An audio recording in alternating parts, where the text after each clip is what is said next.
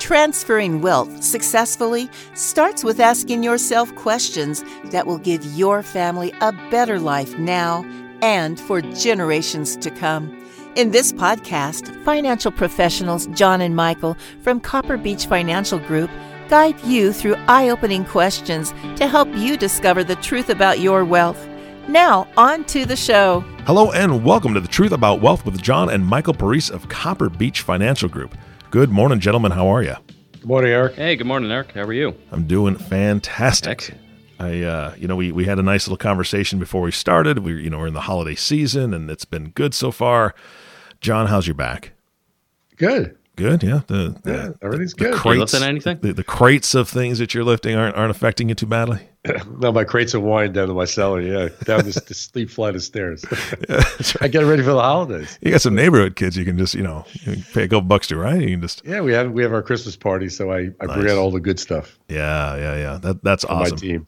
I got the best team. They deserve it. Well, so really what happens, Eric, is that he orders a lot of wine, and in the summertime, it's too hot to ship it. So it sort of stockpiles until the summer is over, and then we just get this mad dash of wine in the office that goes down in our cellar. So we're in that time now. Yeah, the UPS guy wants to know who's the alcoholic. I bet. And I hope he has a hand truck or something to cart that around. Yeah. Yep. Good stuff. Yeah. All right. Besides wine, and we seem to talk about that a lot on this podcast. Yeah, what are we it's a talking good about today? Well, today's topic is going to be basically a question to you all. It's actually a question that is in our white paper, which you can download from our website. It's one of the 10 disturbing questions that we have in that white paper that families should be asking themselves about. But this question is your estate plan public or private? And that is going to be the topic of today's podcast. Yeah. And I know we've touched on this just briefly before, but I was really surprised. I think that the major answer here is most people's is public. And I don't think most people think that, right? It's a private thing between my family. This is just us. Why would it be public? Yeah, and that's what we're going to get into a little bit. And really, this actually, even if a listener hasn't gone through this themselves, they've probably heard about it, and it really comes up if you have heard anything about, most of the time, it's celebrities or other public figures, and you read these news articles about what they left, whether it's, I think the most recent ones that I read is like Prince, when he passed away, all of his estate plan is a public information. And that's really what we're going to talk about, because to your point, Eric, a lot of our families, and when we go through our audit process, which is the initial stage of our process here at Copper Beech, we've often find when we're reviewing estate plans that they're in the public domain. And pretty much all of our families are either privately held business owners or are key people in their communities, and very often they're also private people. And so this topic of today's podcast is going to be really why is their estate plan a public process? How do we avoid that? So that's what we're going to talk a little bit about today. Yeah, this is more like a fine tuning of your estate plan. It's more detailed and more specific when you get into the privacy discussion. But Michael's correct that most people don't even know this is an option. They don't even understand what it means. So that's why we always have these lengthy conversations on that topic with families, saying that we got to make these documents as private as possible to protect what you've created all your lifetime. Because there are a lot of people out there that have their eyes on wealthy people's monies, and they're trying to figure out ways to either sue them or get information about them. So this is a conversation that's pretty deep with our clients because they have a tendency to be on the affluent side. Yeah, Michael, I'm going to put you on the spot here. As the resident attorney, why in the world is this information public? With as much concern about identity theft and just people scamming other people, there are a lot of bad folks out there. I'm sorry, they're just dirty, right? I mean, they're just trying to get something that doesn't belong to them. Why, from a legal standpoint, why are these things still public? Do you have an idea on that? Yeah, and the very simple reason is either the person who passes away either does not have a will, or they have a will and they don't incorporate some trusts in their estate plan. And the reason why that becomes a public document is called the probate process. And so wills, as an example, are pretty interesting legal documents in that they actually don't take effect until the person has passed away. Mm-hmm. And since the person is no longer here to be able to enforce that document that is now a legal document, you will nominate someone in your will, which is called the executor, to essentially make sure that the terms of the will are satisfied. And that becomes a court-supervised process called probate. And every county has a surrogate court in the United States. And what happens is when a person passes away, the executor will compile all the assets that the person owned in their probate estate, which we can describe a little bit more if we're interested. And they will file that probate process with the court, and then that becomes public information. So anyone can go down and read a copy of your will. They can see what you left your children. They could see if you've disinherited someone, like a child, if that is part of your estate plan. And they can also see how much assets you really had, because that becomes a part of that probate process as well. So that's really where the public domain comes into play. So because it reached the court, right? I mean, that's the boiling it down. Our courts are transparent as much as we hope, at least. We'd like them a little bit more, but they're transparent. So those types of documents are then public information. Wow, that's scary. It is, yeah. And again, if you think about a lot of the families that we work with, and really most families, I would think, would much prefer to have a privately administered probate process that keeps it out of that public domain. Also, when you look at the probate discussion we have with families, it becomes a management discussion as well, a management tool. The will can direct those assets to a trust. Michael brought it up a little while ago. And that's a management discussion. In other words, how do I manage the assets that I pass to my children, my family?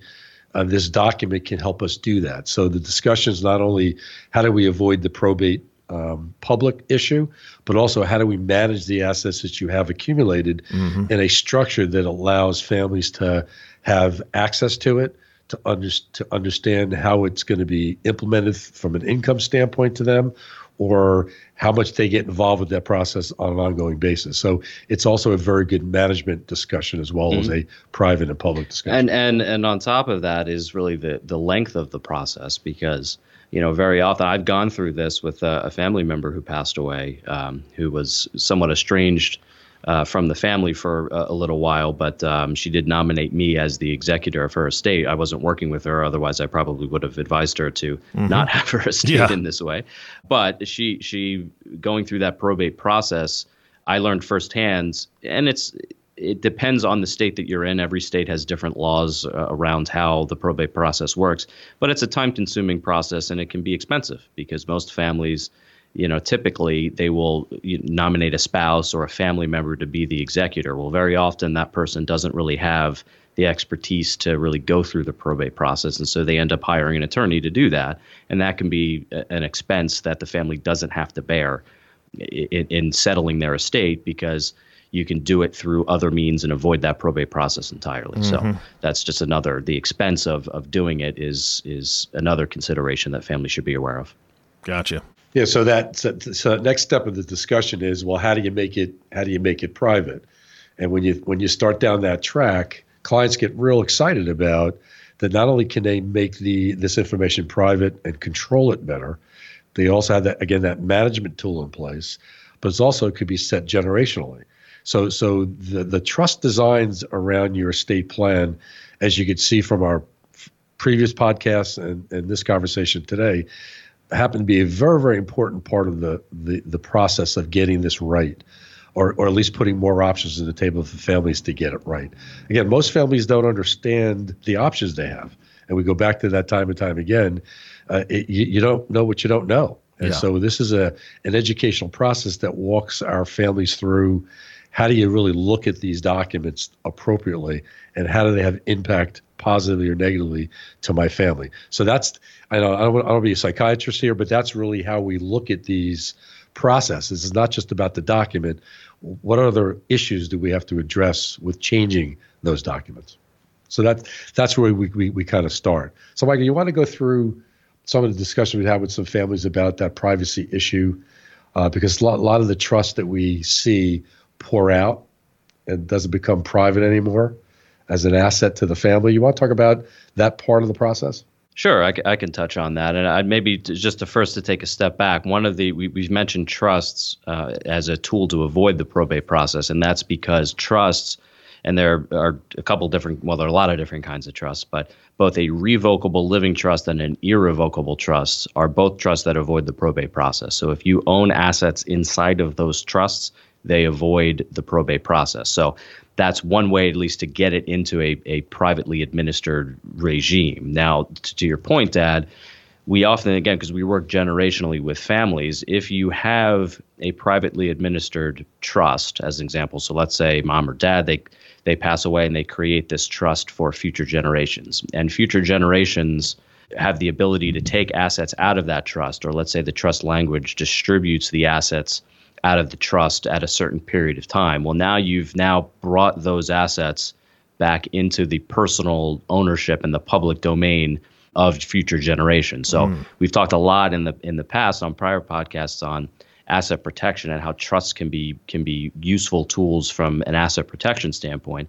But this is another reason why trusts can be valuable, is because it keeps the family asset base in that privately administered regime for generations, if you so choose. So that's one thing that we typically see, again, in our audits that we try to advise our clients on. If that's a concern of theirs, they have another option. John, you brought up a great and scary point that even like with a trust, certain things can happen and then that can become public again. So there's a lot of ins and outs, and obviously I don't know any of them. So I'm here to learn just like the audience is. I guess the bottom line for me, Michael, is how do you avoid probate altogether? How can you truly make your situation private so that you don't have those issues? Yeah, well, like I said, having assets owned in trust when you pass away is the most secure way to do that. And one challenge we often see, and I've reviewed a lot of these, is you have what's called a pour-over will. And a pour-over will basically says, because again, a will is going to be filed in the surrogate court, so that's going to become a public document. Mm-hmm. But if the will essentially says, I leave everything to X family trust, well, that's all that's really shown. That family trust document then becomes it's a private document. You don't have to be worried about that being public information. But what ends up happening is that assets are not owned in that family trust upon the person passing away. And so because they don't own the assets in the trust, then all the assets are still public information because you own them in your estate, in your probate estate. So the one way to avoid the probate and the public process is to transfer assets to a trust before you pass away. That's perhaps the single biggest way to avoid this public process. Gotcha. Yeah, I had a client years ago, Eric, that had a substantial estate. He was out of Delaware, and he owned probably 42 properties, investment properties, i.e. real estate, from Florida all the way up to New York. Oh, wow. And it was a heck of a process to go through all the analysis of all the properties. But one thing was evident, that each one of these states, upon the death of the client, all these states would have to probate that real estate separately. Oh my goodness! And it would have been, we estimated, would have been over $300,000-$400,000 just to have that done as on an estimate basis. Because imagine all these properties scattered throughout these states.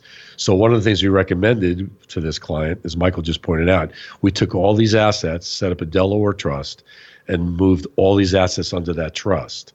So upon the death of John, that was his name, it was out of his public state. It was in trust already and private as heck. So, and it saved $300,000-$400,000 in cost to probate. So you could strategically look at these assets that you have in your family. If you have multiple assets in different states, you got to be careful. That's where Michael's point is: get them under one trust umbrella. Yeah, and if you think about just even outside of the financial side of that particular example, but can you imagine losing a family member is obviously a traumatic event, and now not only are you losing that family member, you're now adding this additional complexity of all this different, probating in multiple states, and you have to hire attorneys in different states. I mean, it can become just a nightmare on top of just obviously losing the family member and dealing with everything that comes along with that. So this is, again, this is an area that families have control over. It's not something that takes a ton of time to do. You just have to make it a priority and focus on it. But you can avoid a lot of these headaches down the road just by doing a couple things today. Yeah, imagine if that was not structured properly and this gentleman passed away with 42 properties scattered throughout the East Coast, and there was an executor managing his estate. Can you imagine the complexity that executor had to go through and the life he would live for the next few years to try to resolve all those issues? It would have been a tragedy. So it's not only the structure, it's who's going to be responsible taking care of all this stuff. So you want to make it easier for your trustee and executor to make sure these things are in place, either through dialogue in the document that gives descriptive, how it's going to roll out or how it's going to be distributed, make it as clear as possible, but also making sure that it's probated or non-probatable as a structure. Yeah, I mean, and in that particular example, just valuing the real estate is one thing that 42 properties, you're going to have to get those values. So that's not even, that's a kind of a part of that probate process, but that's a whole separate thing that you have to do, or at least that client would have had to do if he didn't transfer those properties to trust before that. So, that's really the crux of this kind of probate conversation. Another thing that comes up, and this, fortunately for us, we don't have this a lot with the families that we work with, but if there is, let's say, a family who maybe wants to leave out a child, as an example, or a family member from their estate plan, again, it being a public document, if you have that language in your will, that person that you're disinheriting, as an example, could go down and see that will and could challenge that probate process or that estate administration because it's a public process. Mm-hmm. So having it in a privately administered trust ahead of time, you can avoid that because, again, it's a privately administered document. And if that party is not a part of that trust, then they don't have any rights necessarily to look at that trust document and perhaps challenge it.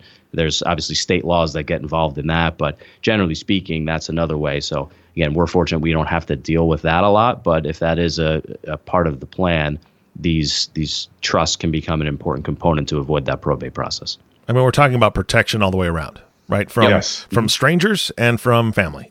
Yep. I mean, let's be honest. It's like you said, you've got, somebody's just angry and they're bitter and they want a little bit of revenge. And so they're going to go through this process, and family or not, it doesn't mean it's going to go smooth. Sure. I mean, you come up with that with, let's say, blended families. That issue can sometimes arise where you may want to have a separate privately administered trust that maybe only benefits one side of the family, as an example. There's a lot of different ways that you can design it, but you're right, Eric. The protection component of it is really one that we focus on, whether that's asset protection from creditors or strangers, or even from family members or people more close to the decedent there in that case. Yeah. It gets complex. I mean, that's why this piece of the pie is critical. You get it as right as possible because you take in a whole lifetime of work and creating wealth.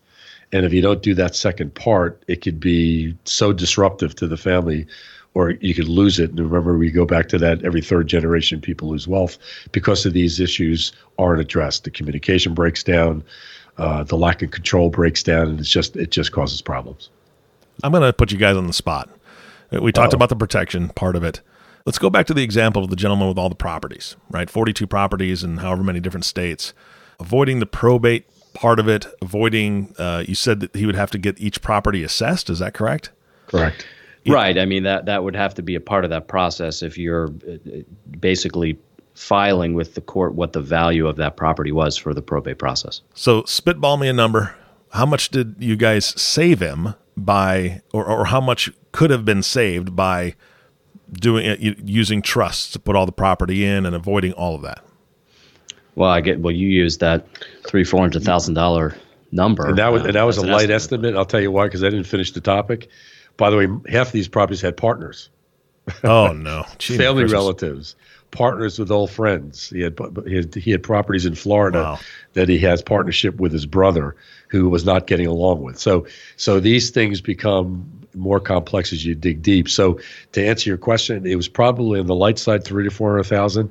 It could have been a lot higher because legal fees are a variable, and who knows how long it would take to get it processed. And just, again, going back to the front end of it, all those properties had to be moved to this trust, but his shares were moved to the trust. His brother's shares stayed out. Mm-hmm. So all that, breaking up all these properties and making sure all the structure was done right was costly up front. There were some legal fees involved, but it wasn't anywhere near it would have cost if it was a public issue upon his passing. Well, then you've got the fact that somebody might challenge something, right? If it's public, you've got all these different properties. There could be somebody out there that's going to then challenge it. And how much more are you going to spend on attorney's fees? No offense to attorneys, Michael, but they charge a lot of money, for good services. But still, it's wow. I mean, you helped them avoid a ton. Yeah. Now the pushback we sometimes get particularly with real estate and avoiding probate is, well, I have to go down and file a new deed, right? Because I have to transfer the title of that property to one of these trust vehicles to get it out of the probate process. Mm-hmm. So yes, you have to do that, but if you look at it in the grand scheme of things, it's probably much more cost effective to do that than to take years to solve the probate process and pay legal fees on the back end. Yeah. I'll tell you one more story. I have a family member right now that I'm involved with. It's my wife's sister, and she had a boyfriend. I'm going to tell you a short story. I promise I'll make it short. Lived with this gentleman for about 15 years. Never got married. He had a problem with his 3 children, and left all the real estate to my sister-in-law. Now you can imagine the problem that caused. Yeah. Everything was done legally. The will was done, but it wasn't private. It was public, and it went through this probate process. And I think the legal fees to date are around $100,000. Wow. And it's not even halfway done yet, because the kids are challenging the asset, and the courts are taking it through a process that's taking a long period of time. So as you can see, these things can happen routinely by accident, and all of a sudden this big problem. And by the way, the real estate is not a small value of real estate. You're talking about a property in Florida that's right on the water, a very expensive property, mm-hmm. and everybody wants a piece of the pie. And I get it. And the kids technically have no right to it. But how courts look at this, well, they're his kids. Yeah. So there's a challenge whether the court's going to take favor. In the meantime, my sister-in-law is carrying the mortgage, paying all the expenses, and carrying everything. And these kids are just saying, "I want a piece." So it's a challenge. And I don't want to get into the weeds with some of these cases, but as you can see, errors can be made simply because you didn't know that you could do something different. Yeah, absolutely. Yeah, not a good result in that in that instance. Yeah. It relies on us for feedback, and I can't get involved with obviously all the details of it. But we support her as much as we can and help her through it. But I can't control the 3 kids. That's going to be her issue, and it's really in the court's hands at this point. Okay, so you want to try to avoid. Let's just take a quick look at this. If the situation was different, if they had come to you 3-4 years ago, or before he passed, obviously, if he had come to you then, what would have been different? Right? Obviously, it sounds like the property would have gone into a trust. Yep, that probably would have been the solution that would have. It would have been a gift from his standpoint to her. Right. Okay, so that would have made it private. A lot better. Yeah, that would have made it private, right? Mm-hmm. Exactly. Well, and here's the way of looking at it too, Eric. If you do something during your lifetime, there's much more certainty with regard to what your intent was, right? So in that mm-hmm. will contest, it's a stronger argument to say, look, I'm doing this while I'm alive. I'm in control of it. I'm here. Many courts would look at that and say, okay, well, he did that. He did that while he was alive. There's no ambiguity around having this language in a will in this particular example, and him not being here, obviously, to tell us what his intent was, right? So there's that component of it as well, which is, again, you can be a little bit more proactive and provide a degree of certainty around what your intentions are by sometimes doing things while you're alive. So, okay, wait a second. The verbiage for a will and the verbiage for a trust, they're both done while you're alive, right? Mm-hmm. Correct. Yep. So what I'm hearing is that the court takes a trust more seriously than they take a will, because a will should be what I want, right? Right. I'm putting that in there, but so they take more, they take a trust more seriously, or it has more weight, is what you're telling me. It can. Certain courts do. I mean, again, it's very state specific. Every state has different probate laws and estate administration laws, and so you have to really obviously talk to a qualified attorney in that arena to get the prime example, or the actual law and how that would work. But yes, I mean, wills are, again, they don't become legally effective until you've passed away, and so you can say, okay, my intent was, when I drafted this will, that it was going to be X, but maybe that will's old, or maybe the person had a conversation with the daughter after the fact, and that daughter says, well, he intended to give it to me, but he just never got his will redone, right? So now again, it's just a little bit more ambiguity with how that would all flow. And again, if you do something while you're alive, many courts will take that as being a stronger position of what your intent was. Yeah, my sister-in-law's case, Eric, it would have been a gift. So he would have had to taken those assets and said, here, I'm going to gift these to you in trust. And that trust has a trustee other than my sister-in-law. Mm-hmm. So there's another third party involved that was intricate to the conversation, which would support the contention on the asset. Absolutely. So it's like a witness, and in the court's eyes, in a way. It's a legal document, tax ID numbers, the whole ball of wax. It strengthens your position. So that would have been a discussion if I would have known that. That would have been a discussion with my sister-in-law. Oh, fantastic. Yeah, I mean, there's nothing I would say. Again, it's state specific, but nothing is ironclad. I mean, there's always ways people could sue somebody for anything, right? But again, it's what's more of a secure position, and typically doing it while you're alive gives you a little bit more weight. Got it. In that example. All right. Is there anything else we need to cover today? We're running low on time in the podcast. This has been incredibly educational for me, a little scary in some parts, but I know there's answers to those fears, so I appreciate that. Yeah, no, I think that's all that we wanted to cover today. Again, we chose this topic because it's again, a lot of our families they say to us, well, I have an estate plan put in place, and they do, but there's certain components of that estate plan that maybe they haven't gone far enough in looking at, and this is one of those arenas, and that's why we wanted to talk about it today, because it typically comes up a lot when we look at estate plans and when we review them. So that's why we wanted to cover it today. But yes, there are strategies that you can use if that's a concern of yours and the family's. There are ways in which you can avoid that probate process. And my recommendation to anyone who's listening to this podcast is take the next step, contact your attorney if you have one. If you don't, find one. And have them take a look at your current documents and ask them a question, how do I make this more private? And they'll be able to help them through a discovery and how they might want to accomplish that. And again, there's multiple options to do it, as we just talked about, but that's the recommendation I give anybody listening. Yeah, and if you have, just to add to that, if you have drafted a trust in your estate plan with your attorney and you have not retitled assets in the name of that trust, I would consult your attorney again to make sure that gets done, because again, you can have a trust, but if it's not funded, it doesn't necessarily avoid this probate process. So it's something you should talk to your advisors about. All right. I've got two things before we end this podcast. Number one, if somebody's listening and say, I do have an attorney, not sure if they're doing the things that you've spoken about on this podcast, I don't know if they're doing them correctly, I would like a second opinion. I'm assuming that they can reach out to you, or if they don't have an attorney or they haven't even started this process and they like what they're hearing, how do they get a hold of you guys? You can go to our website, which is www.cbfgllc.com, or you can call us at area code 856-988-8300. All right. And John and Michael work nationwide for those that are listening. And then before we end the podcast, I do want to give the audience a sneak peek of what our next topic is, because you guys were talking to me about this before this podcast, and I'm really excited.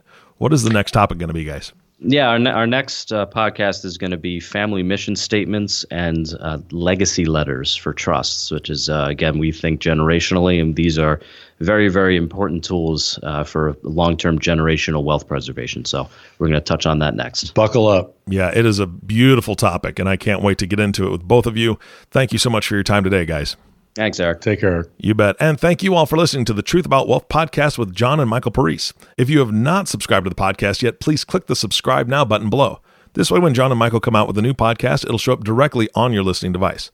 This also makes it much easier to share these podcasts with your friends and family. And I would encourage you to do so, because if you've got friends and family that could be in this situation where all their information could be very public, you want to help them get that back to private, so it's safer and they have the ability to protect the family in that case. Again, thanks so much for listening today. For everyone at Copper Beech Financial Group, this is Eric Johnson reminding you to live your best day every day, and we'll see you next time. Thank you for listening to the Truth About Wealth podcast. Click the subscribe button below to be notified when new episodes become available. The information covered and posted represents the views and opinions of the guest and does not necessarily represent the views or opinions of Copper Beech Financial Group. The content has been made available for informational and educational purposes only.